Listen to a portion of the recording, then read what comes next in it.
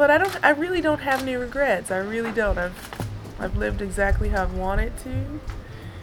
I've tried my hardest every single time. I didn't win the matches that maybe I should have always won, but I really gave it my all. So that for me is enough.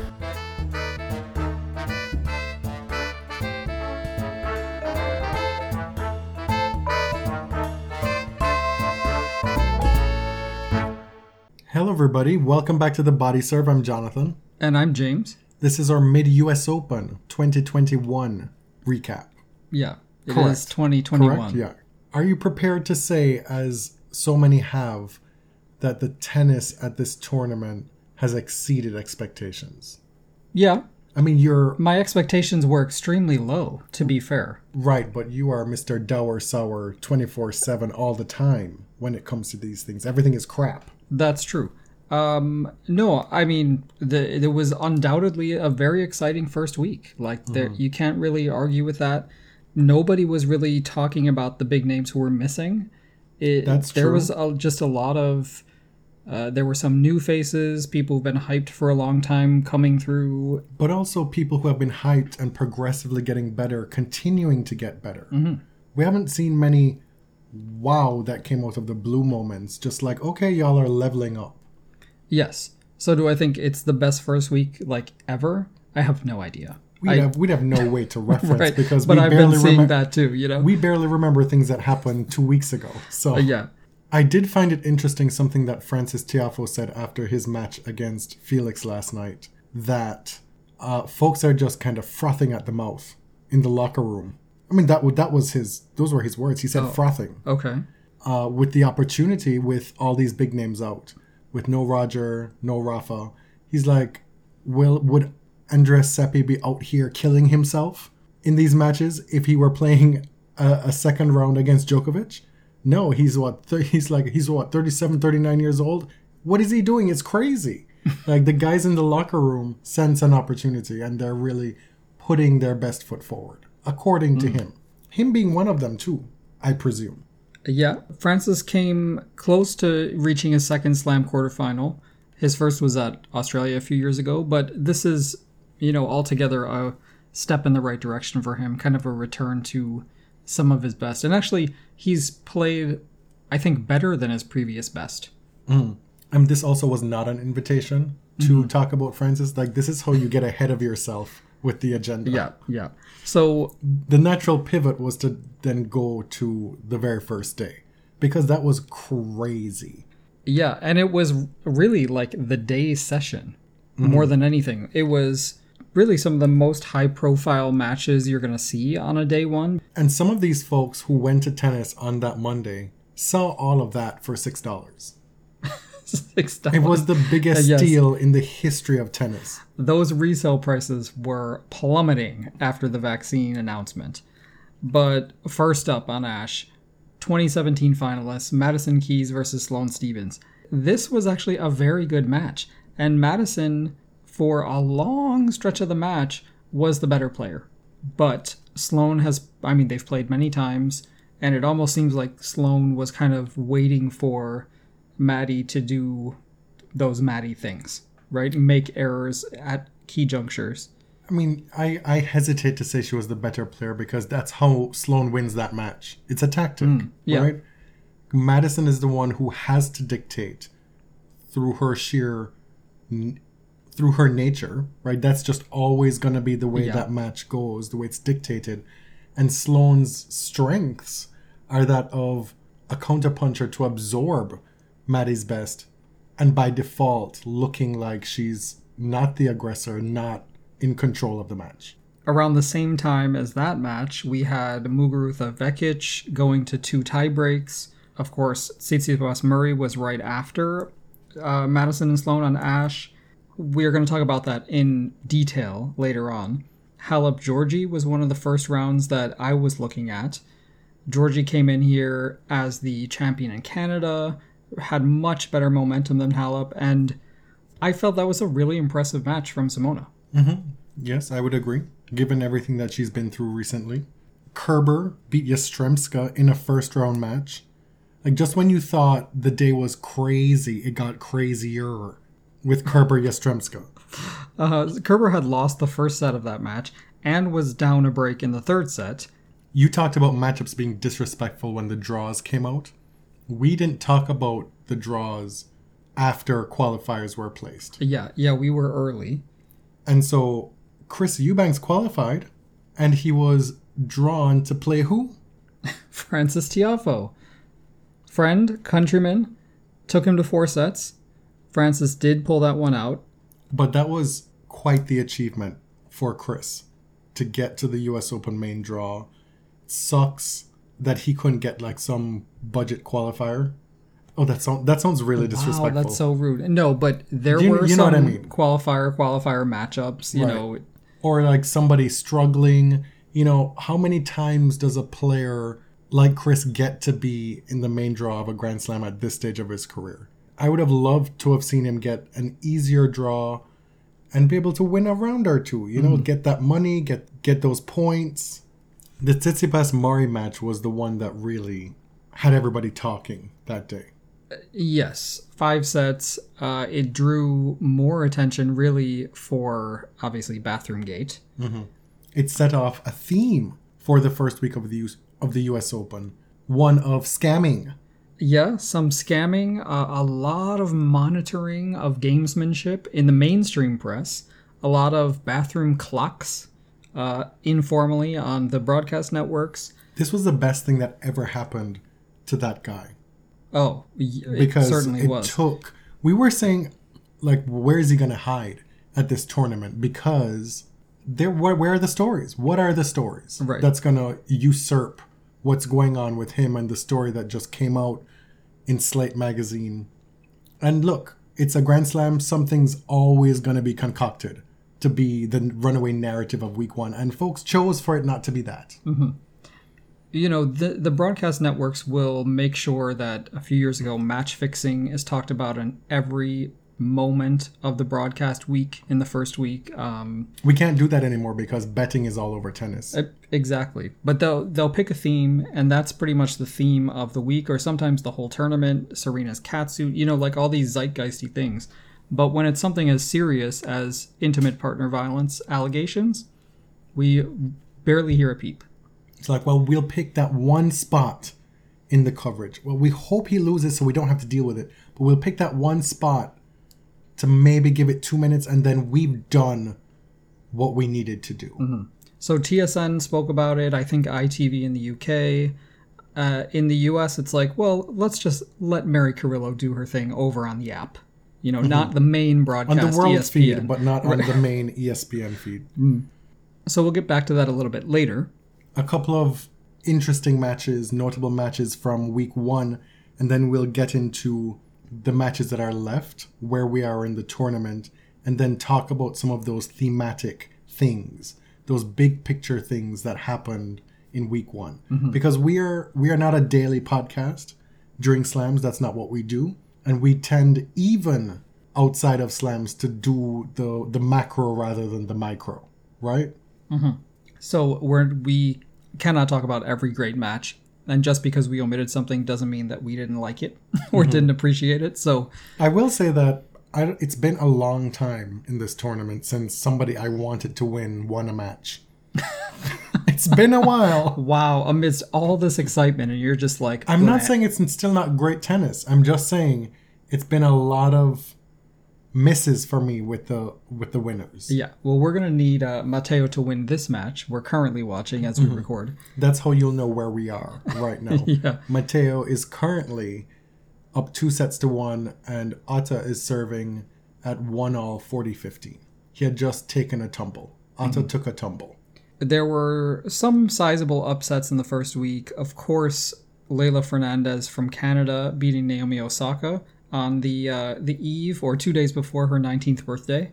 And Leylah goes on to notch another big upset, beating Angelique Kerber 2 days later. Mm-hmm. This is clearly a story of folks hatching and snatching at this tournament. We have 3 hatchers and snatchers in chief.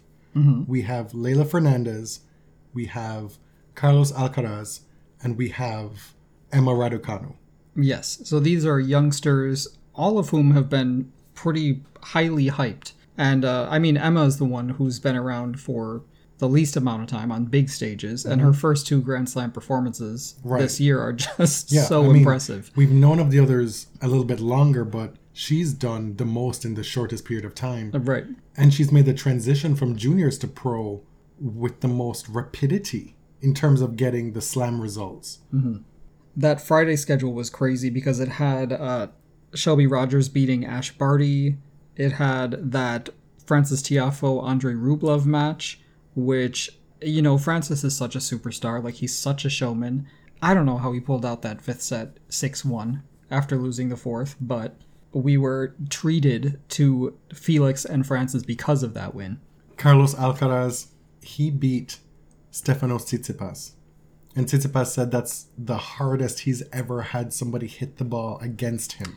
Yeah. Alcaraz is 18 years old. And to have that kind of power at 18 years old is kind of wild. I see you have there Pliskova-Anisimova. Mm-hmm. That was one of my favorite matches of the first week. It was mine. The favorite? Well, yeah. I mean, I know why you liked it. You love the boom, boom, boom. Yes. First strike, big babe tennis, the ball bashers. But when it's done this well, it's so exciting to watch. And good for Anisimova because she'd been struggling for a while. She had injury, she had COVID. Her year was completely stalled. And she shows up at her home slam and she shows out against Pliskova. And it looked that she had all the momentum. It was close in that 3rd set, but it looked like she had the momentum from the ground. Pliskova was serving out of her mind, something like 24 aces. Oh my God, yeah. But you got the sense that should they get into a ground stroke battle, that's where she would have the distinct advantage late in that 3rd set. And credit to Pliskova, she pulled it out.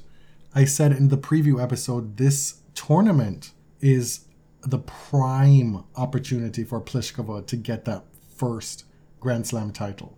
And it still is. And you know what happens when top players survive a 2nd round scare at a Grand Slam.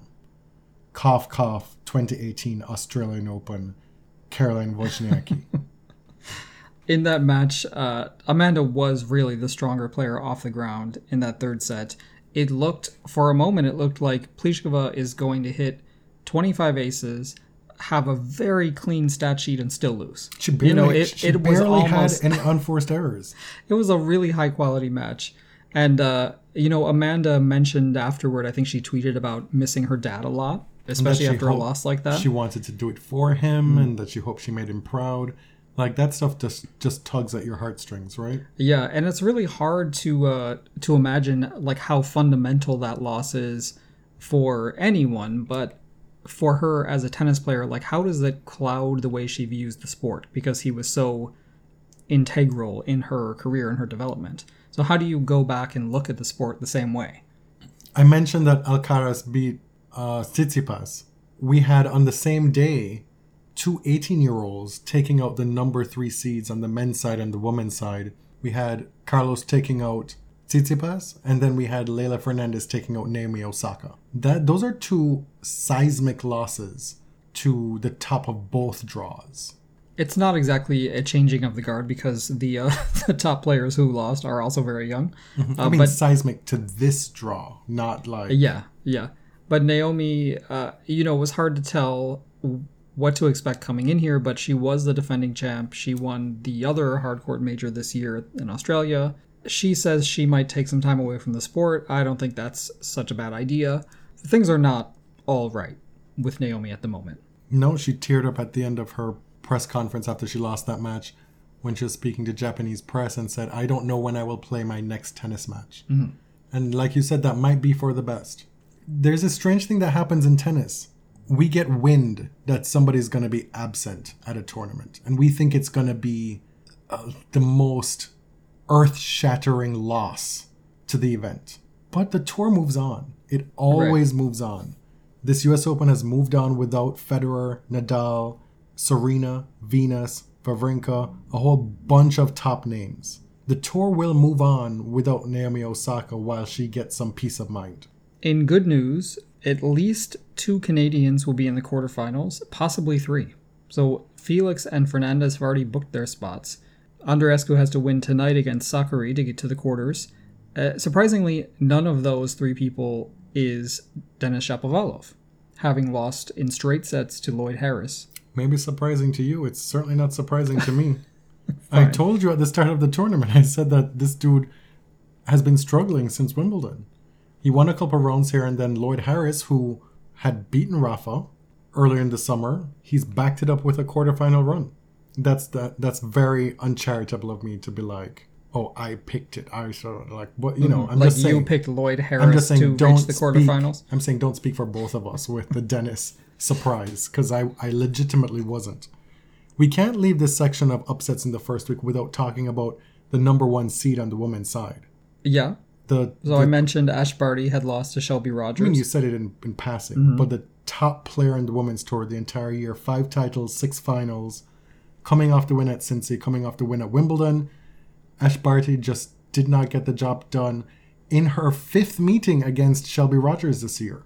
This year, just like Pliskova and Pegula. Like, these two are just destined to meet at tournaments. And, you know, it seems like the two are friends. Ash predictably had a not blasé, but just like a, oh well, kind of attitude about it. Like, you just were better than me today. And I'm sure she's probably flying back to Australia to be with family at the moment. I enjoyed Shelby Rogers' words after that match. She was in complete appreciation of Ash Barty, who she is, what she's done this year, being away from home for 8 months. As we know, you can't just fly in and out of Australia. So Ash was on tour for the long haul, and during that time, as Shelby said, she dealt with injuries, rehabbed those injuries on the road, had no home base, and was still able to put out the year that she has so far. And let's be real, like, you play somebody 5 times in 1 year, it's reasonable that you should win one of them, unless you're Richard Gasquet against one of the big 3. And Shelby Rogers is no chump. Quite a few of those matches that she lost to Ash were close. I mean, this is not a surprise by any means. No, and she occasionally does get these really big wins because she's a big hitter. But she said, like, I gave everything on the court against Ash, and unfortunately she didn't have much to give against Raducanu today. No, because that was a shellacking. Yeah. So moving into these round of 16 matchups, Raducanu beat Rogers today. Raducanu is only the 3rd women's qualifier to reach the quarters here in the Open era. Oh, I see you have here Raducanu like BVDZ. Is that what we're going with here, rather than the whole pronunciation? Like Botic van de Zandschulp. Okay. He is the 3rd men's qualifier to reach the quarterfinals at the U.S. Open.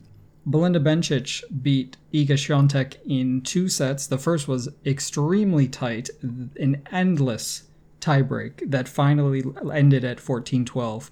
Bencic looked like she was running away with that first set before seemingly wresting momentum back, going up 6-5, and then that endless tiebreak. Yes. Bencic has been in great form here, as all of the commentators have been talking about. She is a fave among the tennis commentariat class. A fave to whom? For whom? Oh, the TV people. Okay. She takes the ball very early. She does. You know, great timing. Probably one of the best examples of what she does. Great redirecting, great gowns, beautiful gowns. Her form is not a fluke. No. I know there are folks who are tempted to be thinking that Bencic is filling a vacuum, a void right now. She went to the Olympics with a less than stellar field, and she won. And she didn't look too bothered doing it. And it seems like she's in similar form, playing in a similar vein on a favored surface. This is a former US Open semifinalist, a former Rogers Cup champion. She has the hardcourt prowess and pedigree. She has the skill. One of the skills that she has that separates her from a lot of these players is that she has that super timing and taking the ball early. That can really be a difference maker on the WTA Tour, on this surface. And she has reached the second week here, I think, 3 times. She's been to the semifinals here. Tonight, we have Pliskova versus Pavlyuchenkova. That visa came just in time. Mm-hmm. And Nastya came prepared. Indeed. It's like she was hitting against the back of the plane on her way over. She's like, practicing her volleys. If I'm going to bust my ass to even get into this country, I'm going to make it worth it. We also have Sakari Andreescu tonight. Much has been made of Andreescu's record at the U.S. Open, being 10-0, never having lost a main draw match here.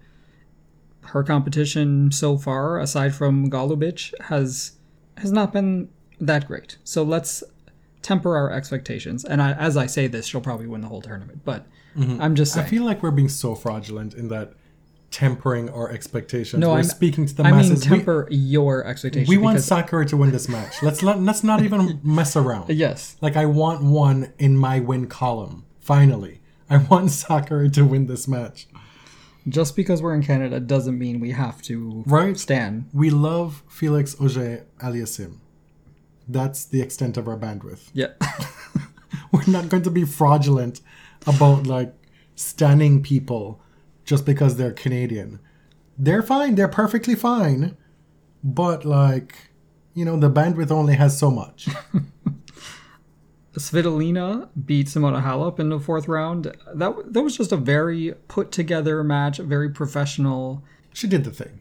Yeah, it was simply impressive. Was not as competitive as expected. Based on the first few games, I thought the match was going to last all day. Okay, and it didn't. Halep is short on matches. Sure. She has dealt with injuries that would, even if they're healed, like, take some time to recover fully from. Right. To get back to optimal, like, 3-set, 3-hour fitness. Mm-hmm. And Svitolina she was ready. So Krejcikova-Muguruza may be the most controversial of the rounds of 16. So this was last night. Muguruza had been outplayed for the first set and a half. She was making a strong comeback later on in the second set. And then... Sloane Stephens was asked about the Tsitsipas situation after one of her matches by Ben Rothenberg. And he cited when she said in Cincinnati a couple of years ago after her late night match against Yulia Putintseva, if it's not one scam, it's another. And Sloane offered more scamming expertise. She said, oh yeah, they're all scammers with respect to Tsitsipas, and then went on to say, like, what are you doing in there so long? Do you need help? I'll come help you. I mean, she was less than charitable to Mr. Tsitsipas. So we were talking about Krejcikova-Muguruza. Yeah, this is a preamble. So this match happens on the back of this week-long narrative of people searching out the scam, trying to identify the scam and prosecute the scammers. This happens. And this also happens after Krejcikova has a checkered history of possible dipping her foot into the scam waters. Mm-hmm. After she had already had an incident with Muguruza, specifically. So Garbiñe came into this match and this situation with a history with Krejcikova. I watched it. Krejcikova looked to be in serious distress. I'm not here to question that. What I'm here to say, and this is the threading the needle to get to the matter at hand that we often fail to do collectively. What is the real issue in the middle of this scam discourse? In this particular incident, Krejcikova has an issue, fine, you go get your 9-minute medical timeout. Garbiñe, after wresting back momentum from the match, sitting there for 9 minutes, comes back on court, she's dealing with that. She's dealing with it. But then in the middle of this tiebreak now, at the start of this tiebreak, Garbiñe is ready to serve and you're walking to the back of the court to dry off with the towel and making her wait on each of her serves. Mm-hmm. That is not on. No. I am of the firm, immovable position that in that moment, after you've gotten that medical timeout, you've decided to continue on playing. If you cannot play at the server's pace, you simply move from side to side on the baseline. And watch the balls go past you. Watch the balls go past you. Wait for your turn to serve. Hope that something gets better. And if it doesn't, you go get more medical treatment. Hope for better in the third set. Like, that is wild to me that this was not dealt with by the umpire. Muguruza met her at the net at the end of the match, and Krejcikova was starting to say she was sorry about the antics, and Muguruza said that was very unprofessional and just walked away. At some point, you're just fed up because, I don't doubt that she was injured. But again, there is a pattern with certain players who stretch the rules. Just because the rules are there doesn't mean that they are sporting. Look, the umpire is at fault for not dealing with this and nipping it in the bud. Krejcikova is at fault for stretching the limits of what she could get away with within the rules and not be checked. Just because you can get away with something doesn't mean you should try to get away with something. There's always this siding with the person who is stricken by illness. Like, it's very scary. Like, she couldn't breathe properly. We are choosing to believe her, right? She can't breathe properly. That's scary. But also, there has to be some room for feeling for the person who has brought themselves to this match in optimal physical shape, who has trained for this moment. And they can't even get the bare minimum advantage of being able to serve when they want to. Yeah. Like, that's crazy to me. Like, we can have compassion and also work in a decent way. That sounds really cringe when I say that, work in a decent way. But, like, just be, like, on the up and up. Just be professional. That's it. Like, it's that simple. Yeah. Sabalenka also beat Mertens. So, Sabalenka is going to play Krejcikova in the quarterfinals. Leylah Fernandez is going to play Elina Svitolina. Raducanu is going to play Bencic. And the winner of Pliskova-Pavlyuchenkova will play the winner of Sakkari Andreescu. On the men's side, round of 16, tonight is Djokovic and Jenson Brooksby. Berrettini just beat Oscar Otte. The German, who's 28 years old, has had a kind of outsized presence at the last two slams. He took his countryman Zverev to 5 sets in Roland Garros. He won his first match at Wimbledon and then took Murray to 5 sets in the second round. So Berrettini will play the winner of Djokovic-Brooksby. I like since you mentioned how confusing it is to say his name, I can't get it right now. I keep wanting to say Brooksby-Jensen, Brooksby-Kepka. Like, it's Jenson Brooksby. Bencic's bestie beat Jannik Sinner today. Lloyd Harris, another big win, takes out American Riley Opelka.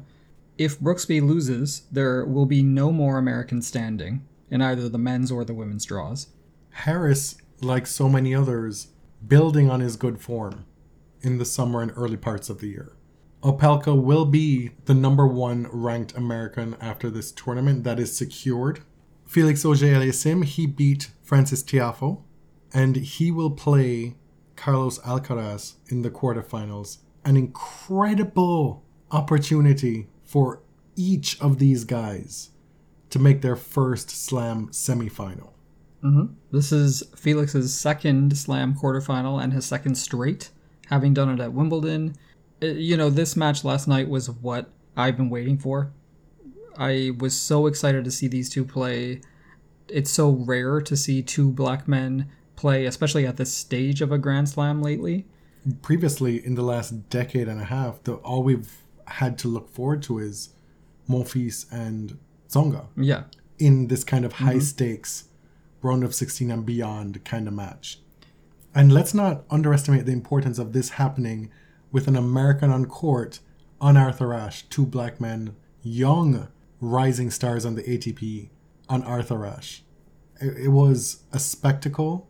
It was entertaining. I was entertained, let me tell you, yes, in this match. That third set especially. Yes. There's such a contrast, but there's obviously so much respect between the two.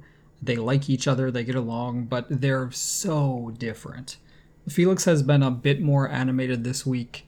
I think just because he's pumped up. He's probably a little tired. He looks a little loopy at times after matches. It's as if he discovered a personality. It's like, where did this come from? Right. And Francis obviously is Francis, right? Like, he is Mr. Personality. He's also Mr. Badonkadonk.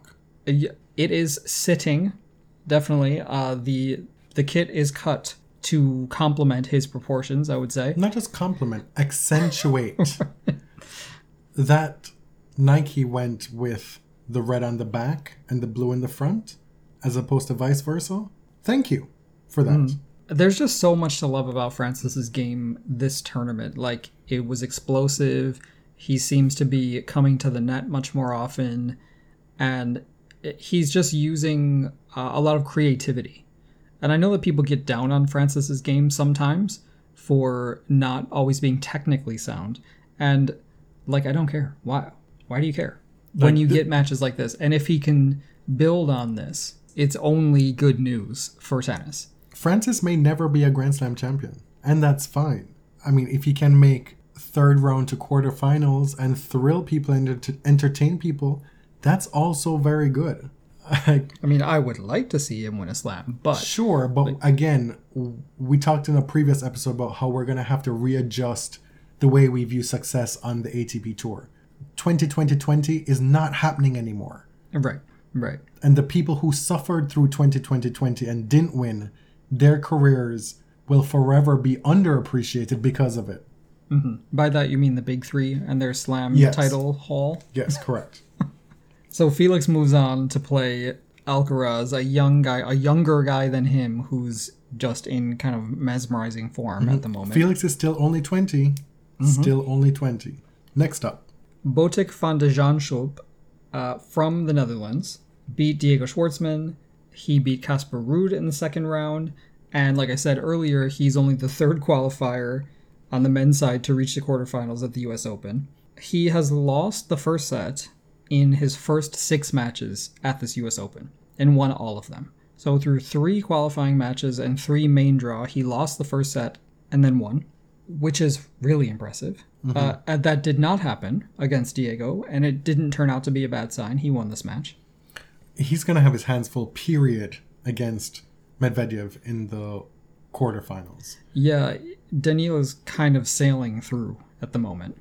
Before the tournament started, he was the number 2 seed, and he was also the presumptive second favorite, and he was also the person most likely and best equipped to beat Novak Djokovic in his quest for a record-breaking 21st Grand Slam title. And nothing we've seen in the first week has undercut that at all. Yeah, so I still believe if anyone is going to do it, it'll probably be him in the final. The quarterfinal matchups, Djokovic or Brooksby will play Berrettini, Zverev will play Harris, Auger-Aliassime will play Alcaraz, Van der Zandschulp will play Medvedev. Now on to some of the bigger stories that have been floating around the play this week. The story that was poised to dominate the discourse was the allegations against Alexander Zverev, because the part 2 of Olga Sharypova's story was published in Slate shortly before the tournament started. Zverev came to his first press conference at the US Open issuing a notes app statement and being really obstructionist with the press. The statement said, in part, "The court followed our arguments and states the accusations are defamatory and false. The lawyers have therefore initiated further proceedings against the source and the author." And later on he said this would be the last that he was going to speak on the subject. Now, because the statement was confusing and mysterious, it obviously prompted a lot of questions, and so we're finally getting a lot of questions in press about this subject. It's been a long time coming. The questions are, in which jurisdiction did you go to court? Which court ruled what? What does it mean that the courts followed your arguments? What does that mean? When you say further proceedings are going against the source and the author, is the source Olia? Is the source the media outlet Slate? Is it Racket Magazine? Are you suing Ben Rothenberg? And again, in which jurisdiction are these things going on? It seems that it's just Germany so far. Right. And so, obviously, not knowing the German legal system very well, the questions I have are, well, what does that mean? Like, has there actually been a hearing on the subject? Did you ask for an injunction? Was an injunction granted, if that is such a thing in Germany? And he seems very poorly equipped to be answering these questions. It is shocking that these accusations have been out for nearly a year now. You come to press with a statement that is obviously crafted by lawyers and or a PR firm, and you're asked questions about it, and you are stumped. Like, you don't even seem to know what's in the statement. It's like, well, what do you mean? I was just very clear. Essentially, the court said I'm innocent. That's how he presented it. So if you are pleading the Fifth Amendment, and again, I know that's not a thing in Germany, are you saying you're not answering so you don't incriminate yourself?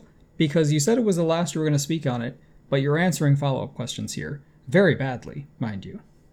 I think it's entirely possible that it's complete ignorance brought on by Comfort. a sense of invincibility. Yes. That's what this is. He feels untouchable. And whoever it is that's around him, whether it's his father, his family, his PR team, his coaches, whoever is incubating him, is feeding him these lines of what to say. There's nothing to worry about. Just go about your business. Like, these people are all haters. Right. Alexander. Oh, they're trying to wipe the smile off your face. Remember Exactly. that? But it speaks to how little he has actually been pressed on the issue. All year, German media has been issuing puff pieces. They, some German outlets act basically as a PR arm of the Zverev empire. ESPN has barely made a mention of it in the US. The average tennis fan doesn't even know these allegations exist in most countries. I have yet to see a tennis player touch it. But, right. Right? Like, that is the craziest part to me. I mean, they've acknowledged that they're aware. Like, some have been asked point blank, but obviously people are saying, well, right, but since the second story came out. Yeah. Crickets. And you wonder if anyone has been instructed on how to answer those questions, especially if the ATP is trying to create some sort of resolution about a domestic violence policy at some point. What is clear, though, is that what's been propagated, what's been put forth as the response, the official company line response to this second story, is lies, and lies on top of lies. With careful, because they're going to start proceedings against us too. Maybe some kernels of truth in there, because there is no clarity whatsoever. You can't just come out here and say the court followed our arguments and states the accusations are defamatory and false without providing any receipts. Right. Like, why should we take that at face value when still yet this camp has not provided any counter receipts at all? Like, we are not here to just take you at face value, sir, at this point. Well, so does that mean that Olia's statements have been evaluated by a court of law for their truth? Does it mean possibly that the article itself didn't sort of leave room for doubt? And this story is extremely meticulous in saying allegedly, and she said it. Like, those are the things that will get you in trouble. And if you do ask for an injunction, they may be successful, right? If you failed to do those things. Olia issued her own statement on Instagram saying, like, this is crazy. I'm not aware of any court proceedings. I was not brought to court. Nothing's been brought to me. And said that she is not afraid. She will not be intimidated by this guy. So, we kind of assumed that this story would dominate the news cycle at least for a few days. And the thing is, Zverev saw the Tsitsipas bathroom break thing and saw his opportunity to deflect, to feed into something sensational that the media were more than happy to cover. And that is, perfect cover for him. Look at this guy. I've been telling you about Tsitsipas cheating since, Cincinnati or Canada? That when he went to the bathroom, he was cheating.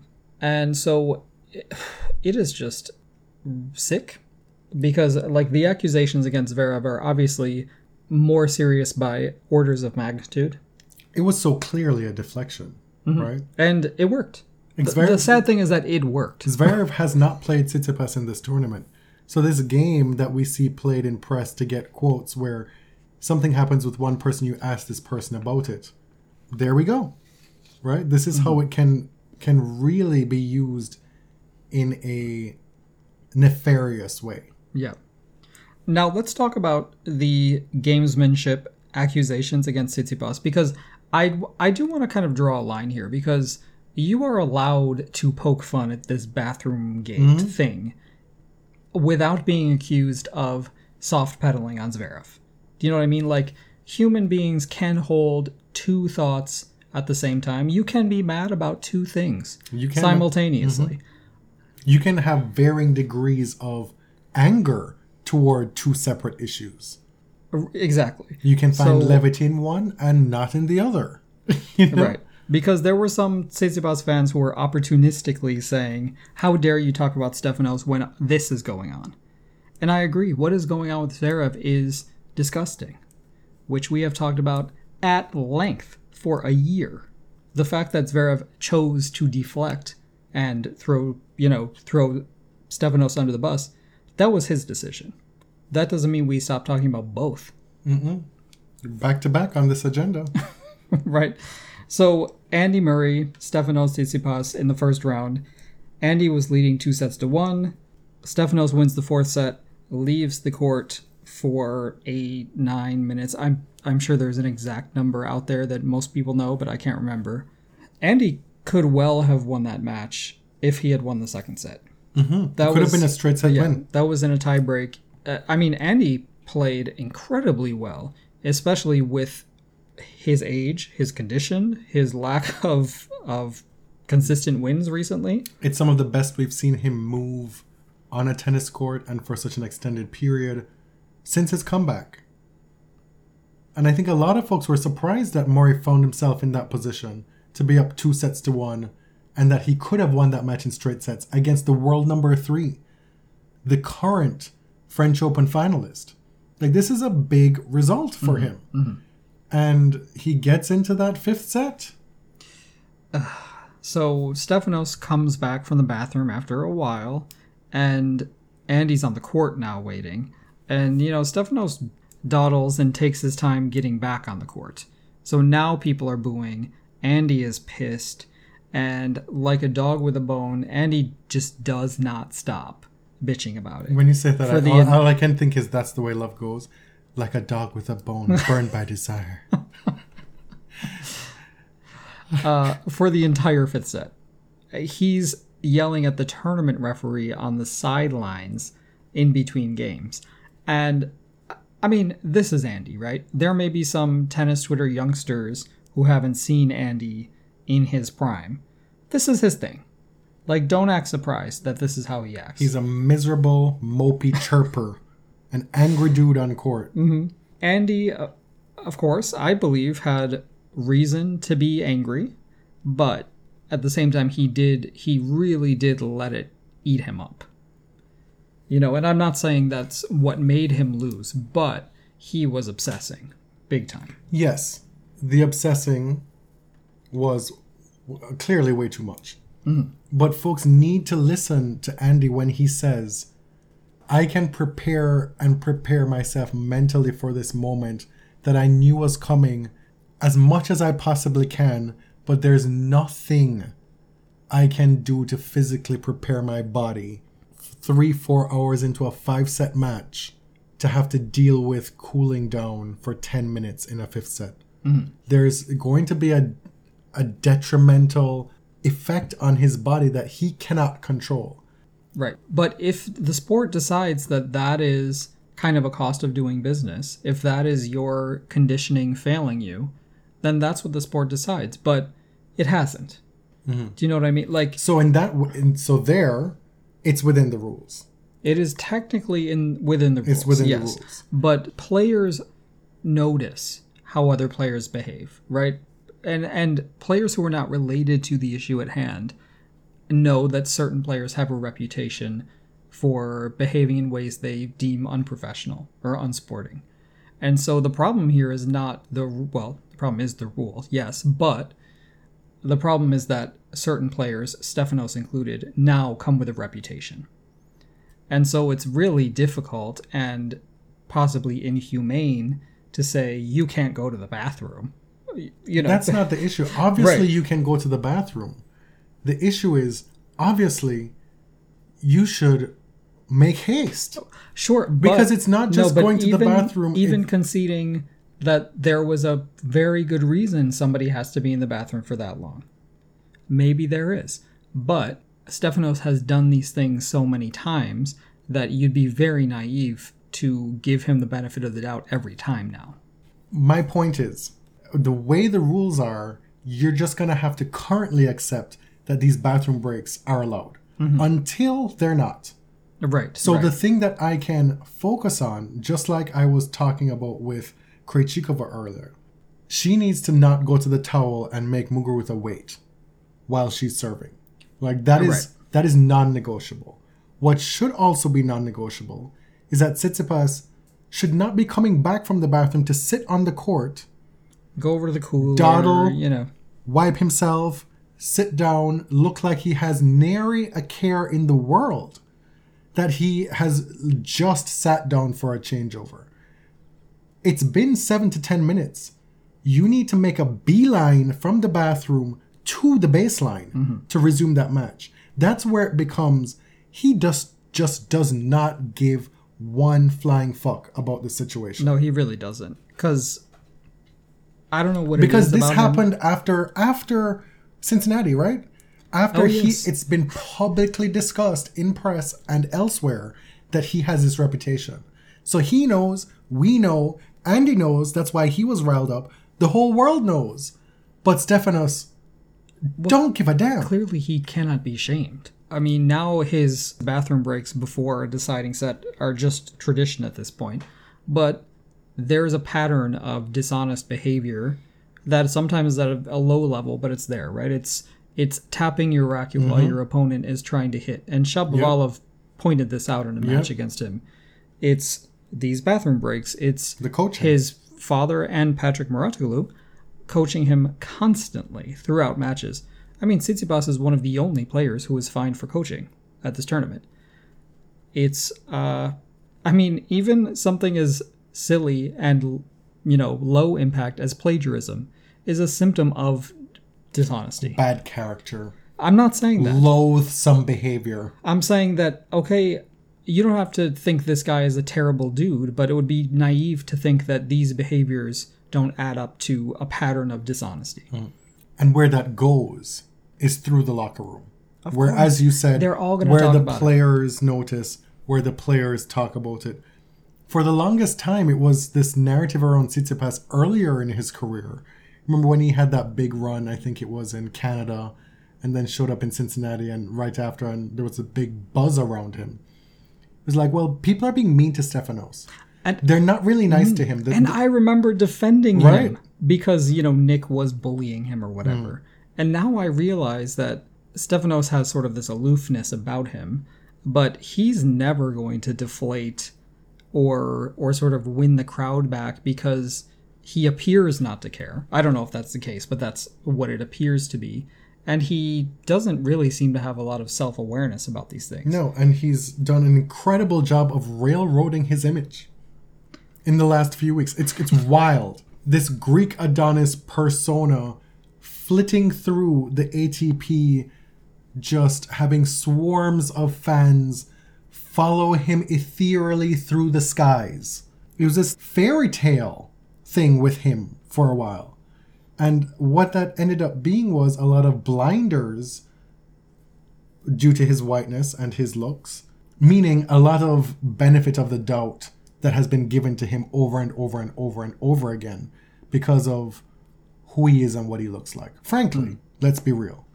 And so now all the sheen has come off of Stefanos Tsitsipas. And I found for myself, watching this unfold, that the thing that really bugged me is that Stefanos does not give the impression or show at all that he gives a damn about other people on a tennis court. It's all about him. The self-centeredness is unmistakable. And in 2021, still in the middle of a pandemic, that is not something that I can allow to seep through my bandwidth. Well, oh God. I mean, this is coming shortly after the whole vaccine thing. Right? There's that too. We kind of forgot about, And so, this Let's not forget that. This is not meant to be an assassinate Tsitsipas's character, these past 10 minutes, but Andy Murray attempted to assassinate his character on live television. It was really something to behold. On live television, and then in the press conference, and then the next 2 days on Twitter. Yes, now that's what really surprised me was the next day. Because Andy Andy is a grump, right? And that's why a lot of people, including myself, love him, or one of the reasons. But he's also a grown man. Yes, and he's not somebody who picks on his colleagues. If he's asked something, he'll answer you honestly. But aside from the, what's his face, the everybody hates you incident, the Rasol incident, he's not somebody who goes after his fellow players on a personal level. I don't think. Right. But I'm saying... But he did in this incident. He did, and it was, for me, too much and unnecessary. And a pylon and beneath him, frankly. Like, it was good for a laugh. It's like, whoa, did he really do that? And then he did it again, and it's like, okay. Like, this is entirely superfluous. You can make your point without being that snarky about it. And you have already made your point. Yeah. Now, as a result of all that controversy in the Murray-Tsitsipas match, everybody was on high alert for any breaks, any whiff of gamesmanship throughout the week. So some people were noticing Jensen Brooksby's costume changes. He was like Diana Ross out there some nights. He made it so easy because it was a different color shirt every time. Yes, yeah. White, red, black. Obviously, Krejcikova, but man, the fans and the broadcasters were on high alert for this stuff. There's nothing they like more than a clock to count down something. Oh my God. Time since the last point, length of bathroom break clock. And if you're coming from outside of tennis, you must think this whole thing is so ridiculous. Because how can a sport which presumably is led by smart people... Presumably. What a presumption. Mm-hmm. How have we not figured out how to handle this? Like, if, coaching is another thing. We had a whole segment on that. We'll leave that for the rap show. Yeah. But one of our listeners, Sumit, the other day on Twitter suggested, well, this is such a problem all the time with these strategic breaks. Why not just institute a break, right? Like a 10-minute break before a deciding set. That's an option.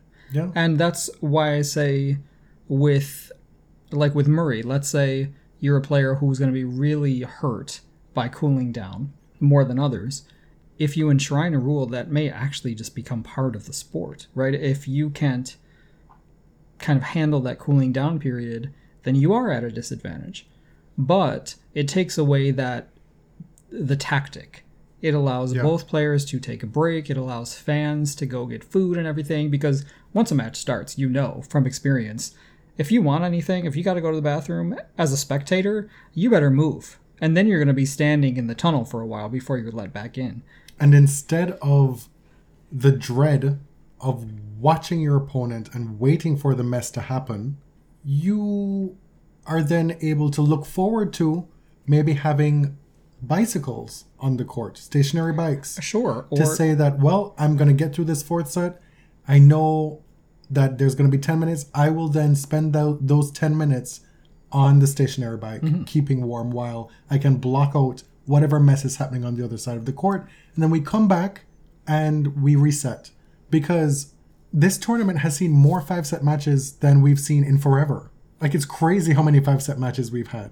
The narrative doesn't always have to be our 5-set matches good for tennis. It could be, how can we make 5-set matches better for tennis? Are we managing them the correct way?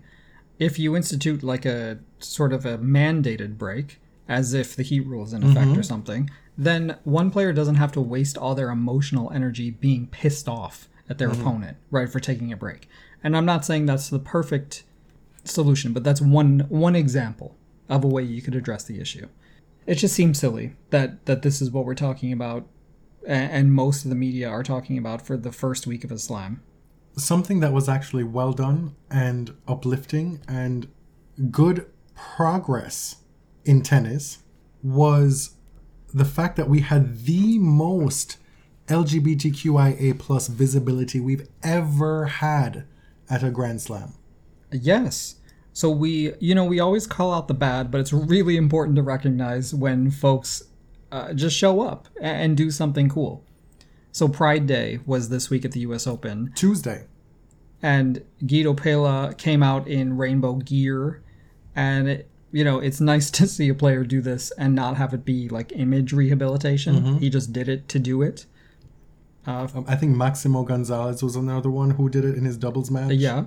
Pam Shriver had her rainbow wristbands on court for the interviews, and a bunch of male players were asked about it and were asked essentially what would happen in the ATP if someone came out. Do you feel that the tour is a safe space for someone to come out as LGBTQ?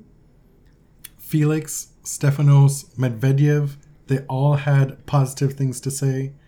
And this is part of moving the needle forward.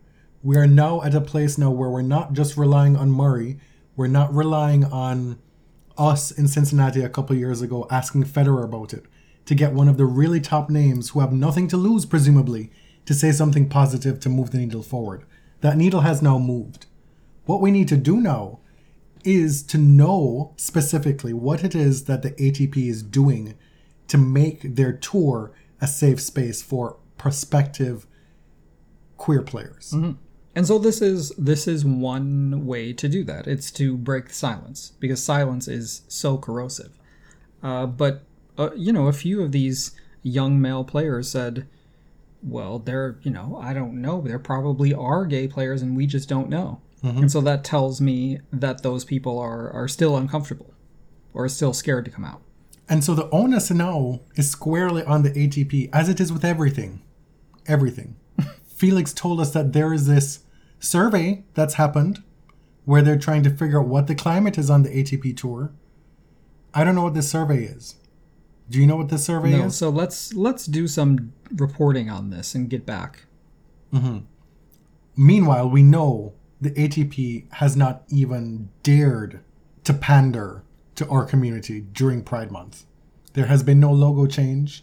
Like, it is the bare minimum for organizations to do during Pride Month, and the ATP has not taken that step. Hi, gay. Happy Pride. Right? Like, the money that could be made from Pride Month merch alone in tennis. Do you know how much of a hot commodity those Pride wristbands are? The Rogers Cup did it a few years ago. And they gave them out for free. Right. But the Rogers Cup did it a few years ago, and they were selling like hotcakes for free. Like, people were going back in. They weren't selling. It was an expression. People were going back in like, hey, I came out again. I'm gay again. I'm double gay. So I can get both wristbands. We have a lot of disposable income. Well, not us, but a lot of gay people have disposable income. And that's an untapped market. That's a sinister way to look at it, but it's a fact. And the fact that the if ATP... you need the profit motive to drive you to this, fine. Fine, I'll take it. But I found it curious that some of these players talked about stuff that the ATP was doing behind the scenes that we just don't really know about, right? So let us know about it. So let's keep our eyes peeled. Maybe we'll do some digging in the background. Sloane only won 2 matches this week, but she was a star of the first week. She was one of the best, most heartwarming stories about the first week of this tournament. Her draw was absolutely wild, playing her close friend Madison in the first round, then having to play Coco Gauff, who was somebody who's looked up to her. They practiced together many years ago when Coco was like 12 or 13 years old.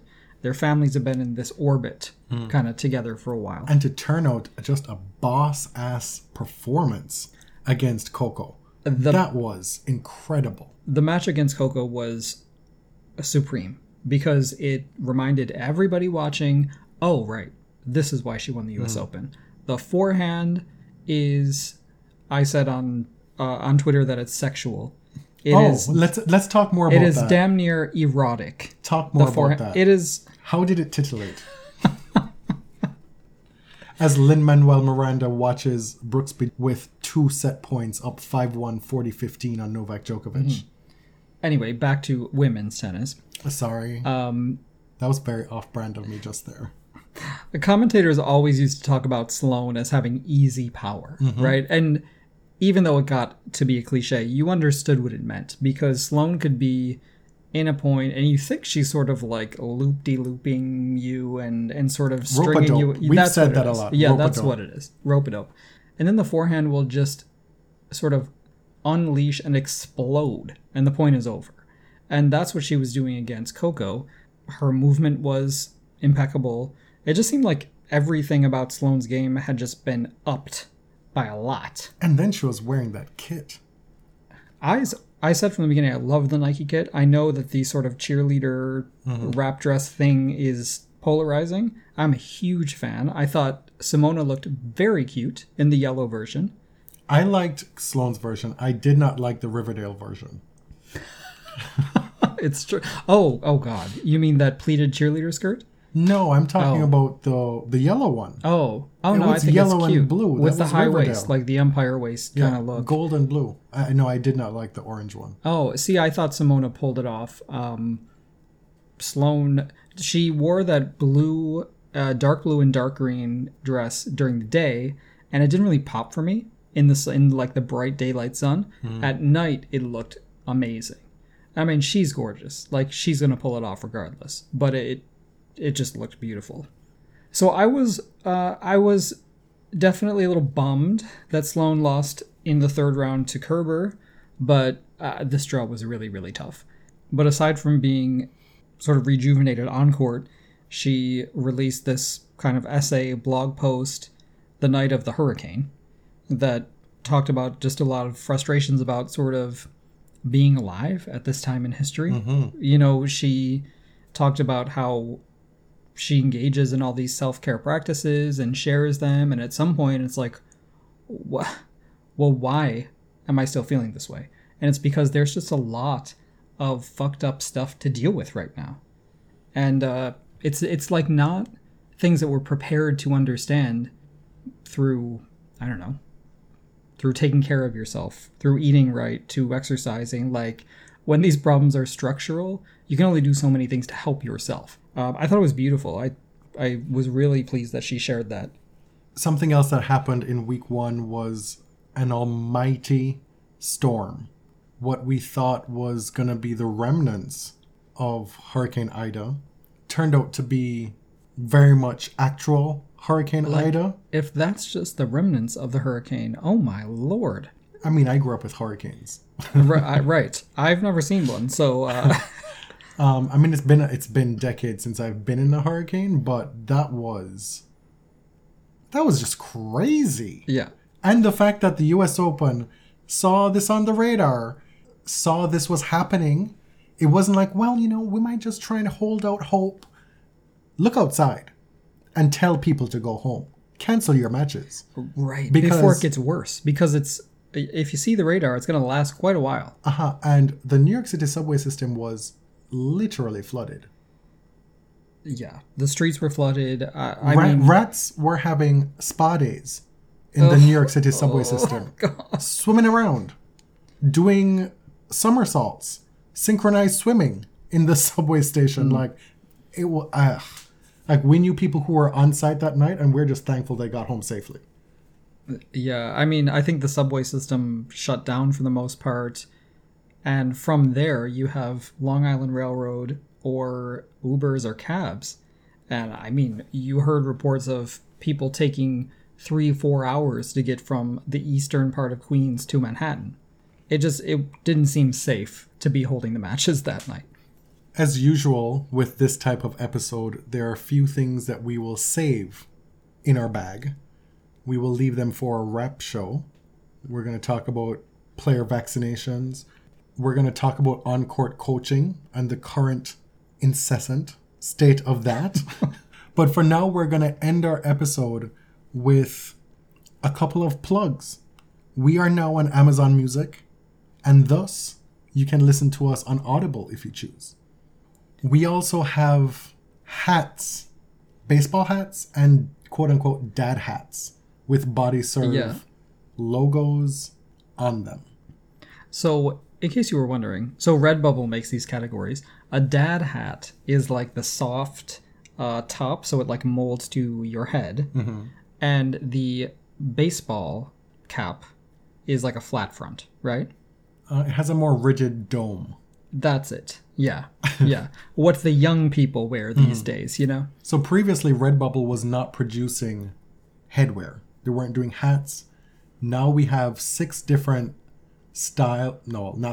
we have 6 different branded hats with the Body Serve stuff on it. Some of it just the logo, some of it with words on it with a logo.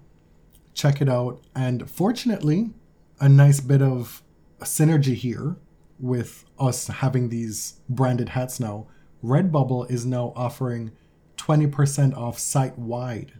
So you can have any Body Serve piece of merchandise. So that's our stickers, tote bags, change purse, mugs, t-shirts, tank top, all that stuff. For 20% off if you use the promo code SHOPTEMBER. SHOPTEMBER. Quite the not so clever pun on September.